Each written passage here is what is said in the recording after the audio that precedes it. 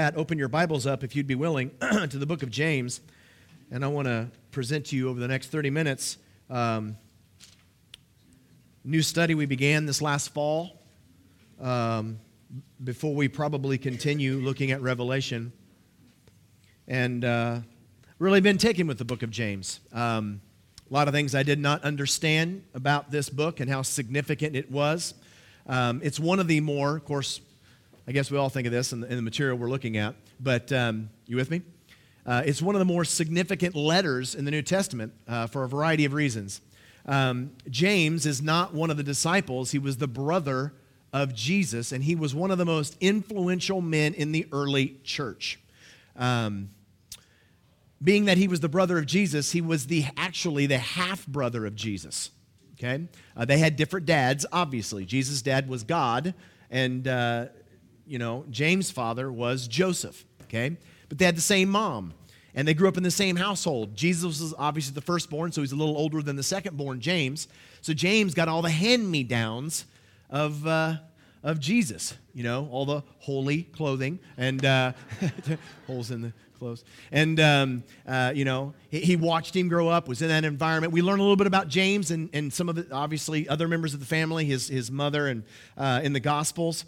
But something transitional takes place. Something obviously happens after the gospel account when James becomes not only a believer, but hear this, a leader in the early church. We learn in Acts 14, 15, and 16 that for a long period, most of the believers in the early church were Jews. Okay? But something happens as Acts moves along. You got this guy named Paul coming around, and Gentiles are beginning to be saved, and the church has to do something about that group of people. And they have this big council in Acts 15. James is a leading voice in that group. It's like they all look to him. And not only that, and you'd say, well, how did he get that position? He was pastor of the church in Jerusalem, the first church in Jerusalem, which at this time was the most influential church on the face of the planet, okay? So what I'm telling you is this guy matters. What he says matters. Now, what makes this letter so significant is he's not writing this letter to his congregation. If you look at the introduction, which is in verse 1, at the end of the introduction, the greetings, he addresses this letter to the 12 tribes, again, before the main influx of Gentiles, mainly speaking to Jewish Christians. He says these are to the 12 tribes scattered among the nations. So this letter isn't written to his congregation. This letter is written to the global church of his day. Okay? And it had such significance and such widespread acceptance that it finds itself in our canon. Which of you understand, all the disciples wrote letters. Not all of them were widely accepted because they didn't, in terms of a overarching reach across the global church of that day, James did. Why? He's significant. What he says matters. And he's addressing the global church of his day. And what he's doing is he's clarifying the message. So what I want to do this week is we want to walk through primarily the first 15 verses and how he begins this letter clarifying the message of the gospel. He begins in verses 2, 3, and 4, which make up the first opening section, and he introduces the subject of trials. Now, but right before this, James really kind of introduces the theme that's going to go through the book, which is the main topic of the message, what it means to be a believer. He calls himself a servant. And one of the things that I picked up immediately when I began to study the book of James, not just among friends and colleagues, but the scholars, they all said James was a doing book. They agreed that James was very significant, writing to the global church of his day, clarifying the message, but they seem to be all focused on what you have to do in order to be a Christian. And of course, anybody who's ever heard me preach before, I don't believe Christianity is what you do. I believe you become a different person and therefore you do different things. That Christianity isn't just about quitting certain things in your life and starting to do other things in your life. Christianity is about God moving on the inside, and I am different. And therefore I act differently. So I was immediately skeptical about that observation of James, that it's a book of doing. But what's interesting is that the whole theme throughout the book of James is highlighted, it's saturated with servanthood. Not acts of service, but the nature of being a servant. It's the attitude of being a servant, which that word is very easy to study in our New Testament, used all the time. It's less about me and all about others. That this isn't about how it makes me feel. There's no corner angle in my life. It's how can I be used, and how can I be used for your kingdom? And this is at the heart of what, of course, we believe in this group, that Jesus preached in his earthly ministry. He says, if you do not take up your cross, die to yourself, and follow me, you're not going to like me. You're not going to like the message, because it's not about me. And if you want to follow me, it can't be about you. Now, with that theme, he begins at verse 2, and we're going to walk through up to verse 4 this evening. And let me read that for you. I'm reading out of the NIV, the 1984 NIV. He says, consider it pure joy, my brothers, whenever you face trials of many kinds, because you know that the testing of your faith develops perseverance. Perseverance must finish its work so that you may be mature and complete, not lacking anything. Now we're gonna work backwards at first. I'm gonna look with you at verse 4, and actually at the end of verse 4, because it is the culminating statement. Everything that he's saying, it is really, he's been building in verse 2 and 3, kind of this, and it's building up to the end of verse 4, and it tells you the motive of what he's after. Okay? He talks about trials, he talks about perseverance, and the purpose of those leads you to the end of verse 4, where he says that you may be mature and complete, comma, not lacking anything. Now, you're going to be very familiar with some Greek terminology this week, though that's not really the focus. But we know that English, or the Bible, was not written in English. It was written in, Greek, New Testament, Old Testament, Hebrew, which was then translated into the Greek. The early church used an entire Greek Bible. So what we're reading specifically in this verse is a translation of the Greek language. Follow me? Shake your heads. Okay. Now, this phrase, that you may be mature and complete, not lacking anything, is the motivation. That's where he's leading. This is what God wants in your life, is what he says. Mature and complete, not lacking anything. But mature and complete, comma, not lacking anything, these two phrases come from the exact same Greek phrase in which it's translated. In other words, mature and complete is a translation of a Greek phrase. Not lacking anything is a translation from a Greek phrase. And the two Greek phrases are the same. Okay? He says, you may be mature and complete. Greek phrase. Then he says that exact same phrase again, and we translate it differently, not lacking anything. So he says the exact same thing twice. And what I found so funny is that both of those different translations, neither one of them's right. Okay? And I probably shouldn't say right. But neither one of them are literal. Okay? The literal translation of that Greek phrase that he uses back to back is not mature and complete, and it's not lacking anything, which is somewhat appropriate. He literally says that God's desire, listen to this, God's desire for your life is not that you do the correct things, but again, as we've been talking about, but that you would be completely perfect, comma, being completely perfect. So he builds all the way through about trials, perseverance, so that it can finish its work. And what's the finished work? That you would be completely perfect, being completely perfect. Which means, and again, the emphasis, the description is on the person. You are to be completely perfect, not your actions completely perfect. Okay? You are to be mature and complete. You are to not lack anything, not your actions. So the emphasis, you follow me? See, the emphasis is not on how well you do something. The emphasis is on who you are that does that something. Got interested in this years ago. And after my eyes begin to be open to it, or at least I kind of knew what to look for, you see this everywhere. I spent about 3 years looking through just the 7 churches, which was really pathetically a long time. But for about 3 years, we studied the 7 churches of Revelation 2 and 3. And one of the things that I found was remarkable that when Jesus introduced himself to these churches that he's addressing, he never uses his name. He presents himself to the church, introduces himself to the church, but he doesn't use his name. Instead of using his name, he takes out words, phrases, prophecies, and statements out of the Old Covenant, and he uses those to introduce himself. But when he does so, he never uses verb language. He uses noun language. One of the ones we're currently writing and put in book form is the church at Laodicea, which is a religious church. And when Jesus introduces himself to that church, he does so with 4 nouns. I know. Isn't that exciting? He uses 4 nouns to introduce himself. Now that's contrast because all that Laodicea they're hanging their hopes on are the things that they're doing. And when Jesus comes, he doesn't use that language. It's not what you do, it's who you are. Which rattles us because typically we don't talk like that. Been gone for 5 months. I show up at church. People come up to me and say, "Hey, how have you been?" Doing. I say, "Well, I've been doing well." You doing okay in your walk? "Oh, yeah.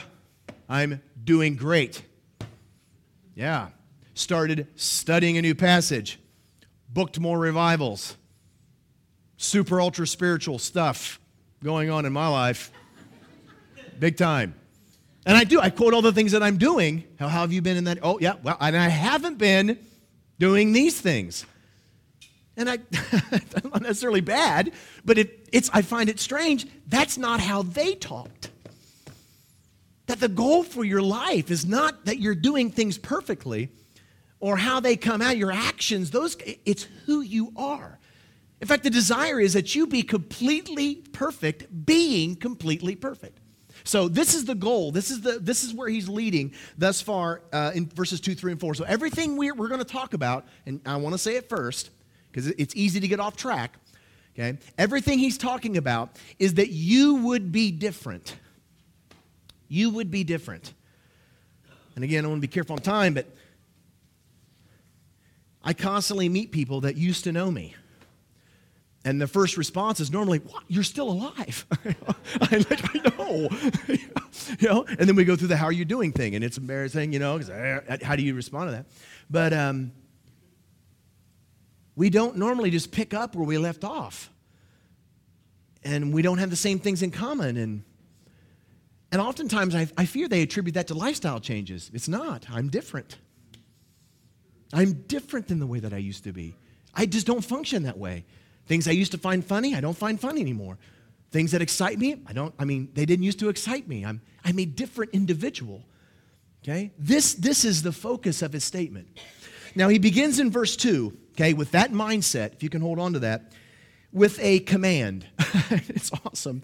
James, it must have been a character. He is an extremely aggressive individual, which I wouldn't know what that's like. But James, being this extremely aggressive individual, he uses a variety of language, but the dominant language, scholars tell us in his book, is military language, okay? Military. In fact, in the Greek language, the strongest grammar they have for a command is the imperative mood verb, okay?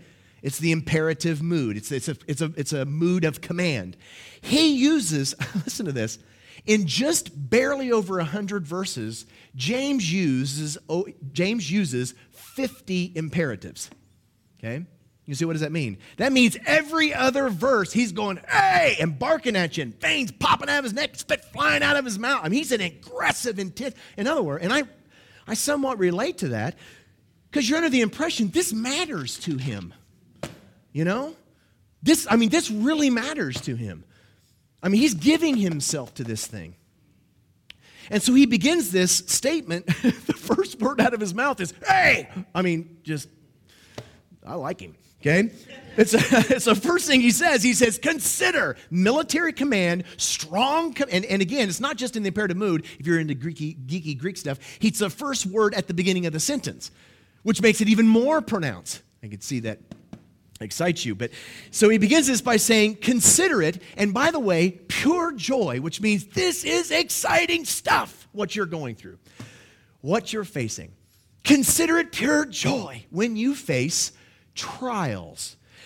Now, in the body, among Christians, we talk about trials. You hear people talk about trials. You're at revival, you're out in town. I don't know what your circus, your circle of influence, which may be like a circus, but I don't know what your life is like, where you hang out. I hang out in church all the time. And you learn about people's life, and they ask you to pray and the circumstances they're in, and they oftentimes are expressed in terms of trials that they are facing. Oh, we're facing trials.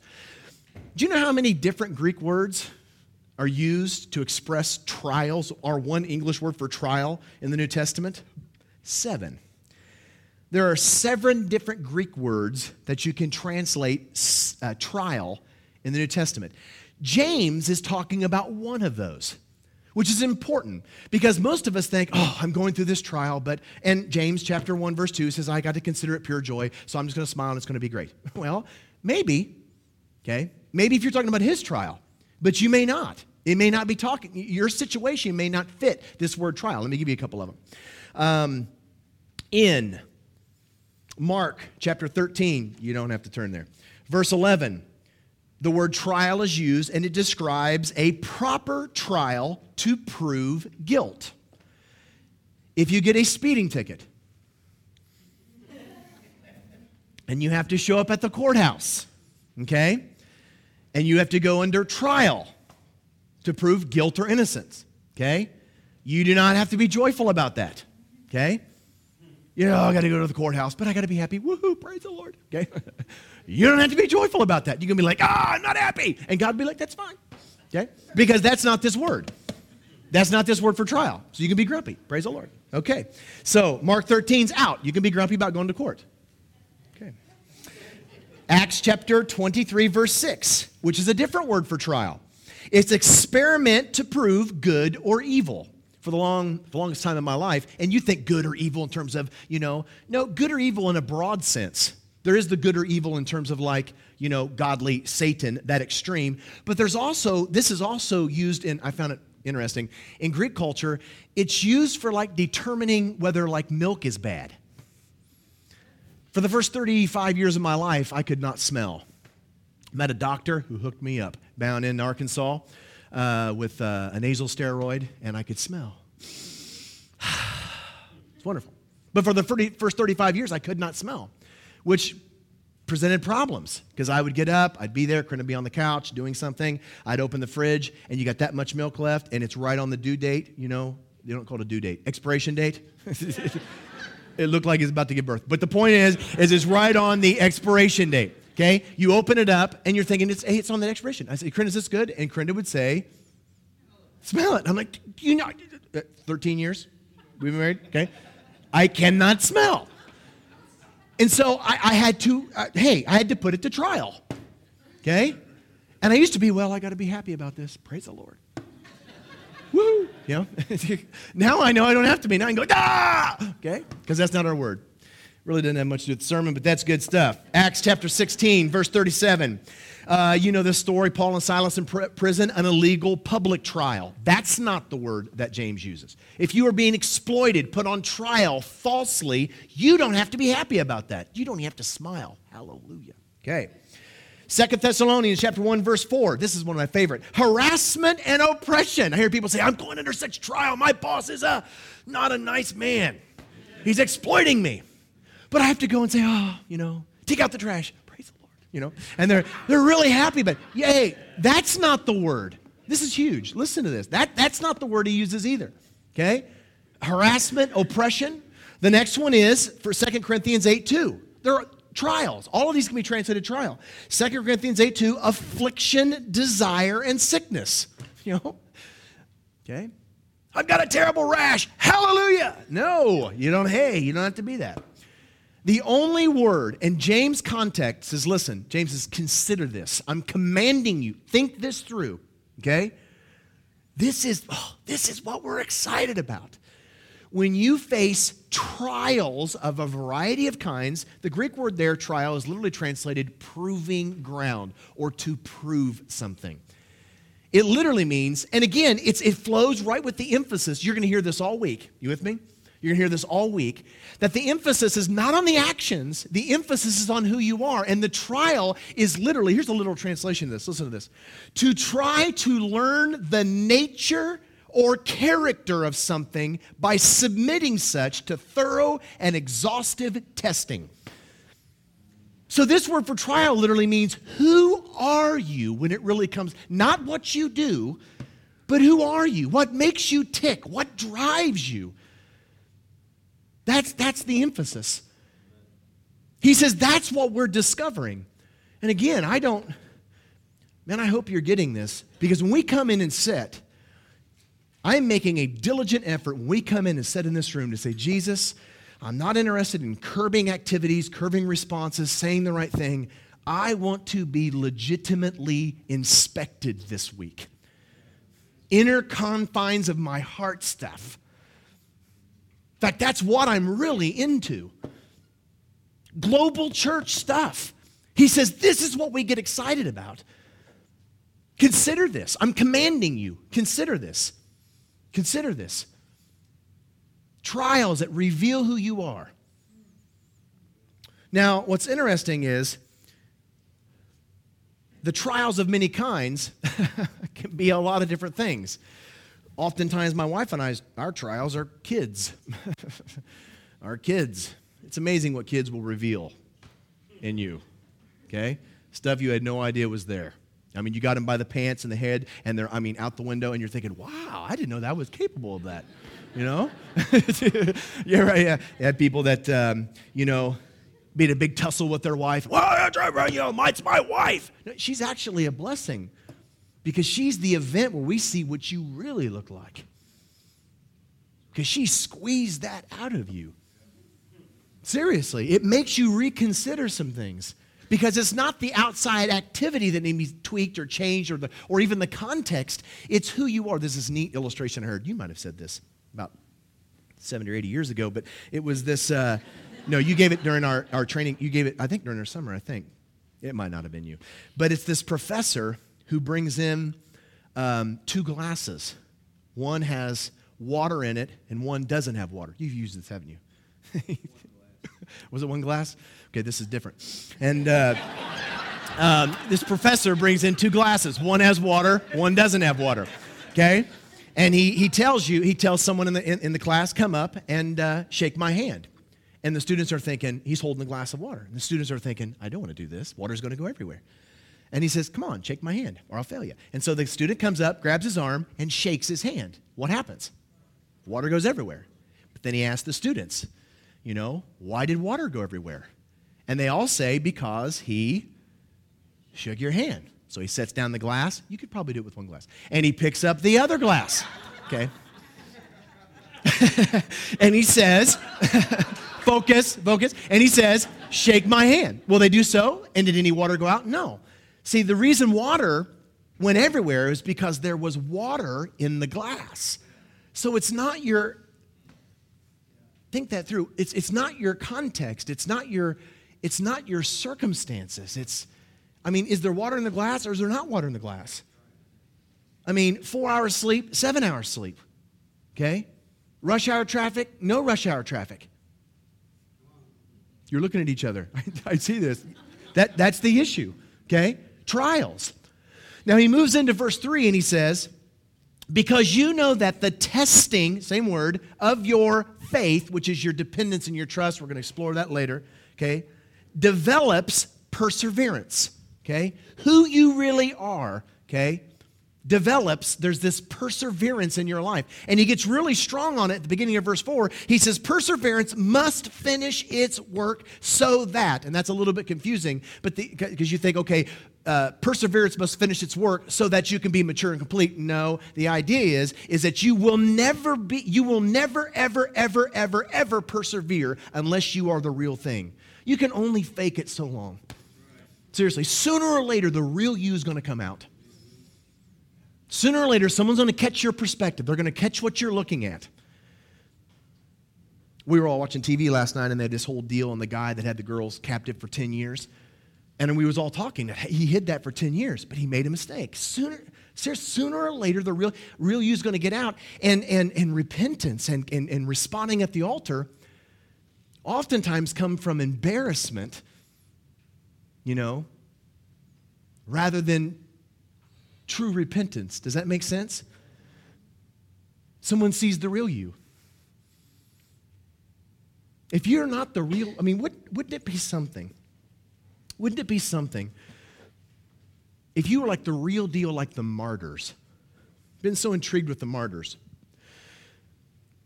We hear the term Christian martyr, which martyr is the translation of martyr is witness, which is not a verb. It's not about talking, okay? But we think of martyrs and we think of, dying for your faith, and that's so not true, okay? If you're a Christian, likely, okay, if you're the real deal, you're a martyr. You're like, hold on, I haven't died for my faith. The definition of a martyr is not one who dies for their faith. It's that death does not deter their witness. It's even death doesn't change them. Because the issue is how do you change who you are? I'm going to kill you. That doesn't change. Unless you stop being human, I'm going to nail you to a cross. I'm in trouble. Because it's who I am. It wasn't like extreme discipline that carried them through burning alive on a stake. That's not discipline kind of stuff. They were absolutely saturated and consumed by the message, consumed by him. And they persevered. Of course, the answer to this, or the question that you need to ask yourself, is where in your life are you not persevering? Oftentimes we say, well, I've been falling here, but I know what I need to do. I need to get a better password on my computer. Okay, get a better password. But the computer's not the problem. Well, I just need to stop going to Jimmy's house. That's what it is, Uncle Jimmy. No, yeah, stay away from Uncle Jimmy. But Uncle Jimmy's not the problem. My wife's not convinced that I was not an alcoholic. I don't think I was. I think I was a drunk. It's different. And for like 10 years of my life, I was drunk every single day. And there's been times when people say, well, there's going to be alcohol there. Are you going to be okay? I'm like, I might flip out and start just slamming kegs any second. Okay? No. So I'm different, man. I'm different. I'm delivered. I'm delivered. I'm changed. Where are you not changed? Where would you be willing this evening to say, Jesus, I am tired of looking like this. I'm not tired of people seeing me like this. If you're like me, really don't care your perspective. I'm tired of looking like this. I'm tired of looking in the mirror and seeing this kind of a person. I don't, because it's been proved. I know who I am. He's shown me right in my face. I want to be completely perfect. I want to be different. Jesus, we love you this evening. Father, I remember it was strong on my mind when we came tonight. The training camps of days gone by where, literally, it spread like wildfire. It was like, and it was weird because it really didn't even matter who was preaching. It was like there was this divine movement of God among us. And all of us preachers have been talking about it. Jesus, I want to return to those days. Where people are not just encouraged and they have new tools but we want to be different. We want to have such a brick wall crash kind of a moment in our life where we walk out of here and we've lost the color in our faces and we're pale and sick to our stomach and things have got, and we got to tell somebody, and I'm sick and I will never be the same the rest of my life, Jesus. We need that we want to be completely perfect. We want your Spirit moving and shaping us from the inside. I ask in the name of your Son, Father, I ask that you would move. I ask that you would get aggressive. I ask that you would overshadow. I ask you would stir our hearts, that you would confront, that you would get aggressive, that you would take your word and brand it in our hearts. Speak to us boldly, Jesus, this week. Challenge us. Be crystal clear in our eyesight. I pray that, Father, you would anoint the worship and anoint the preaching that follows, that we may hear your voice. And it's in your name we pray. Amen.